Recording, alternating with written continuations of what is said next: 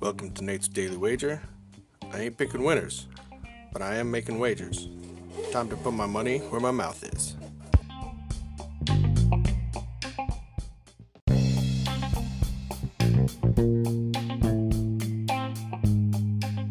This is Nate's Daily Wager for September 28th, 2022. Nice win for us last night. As expected, the A's and the Angels didn't put up a whole lot.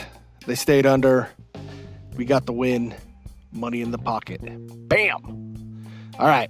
So, I know yesterday I was talking some trash about how bad these guys are in scoring runs. But today I'm reversing course. It's not just about how bad they are scoring runs. It's how bad they are at preventing people from scoring runs. And both teams are running out some pretty crappy pitchers tonight. Pitchers.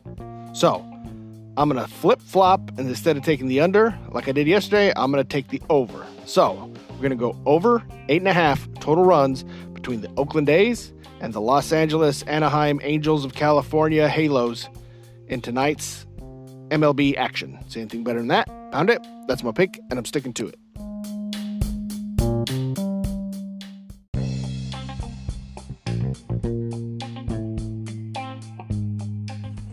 Please remember to rate, review, subscribe in your favorite podcast application.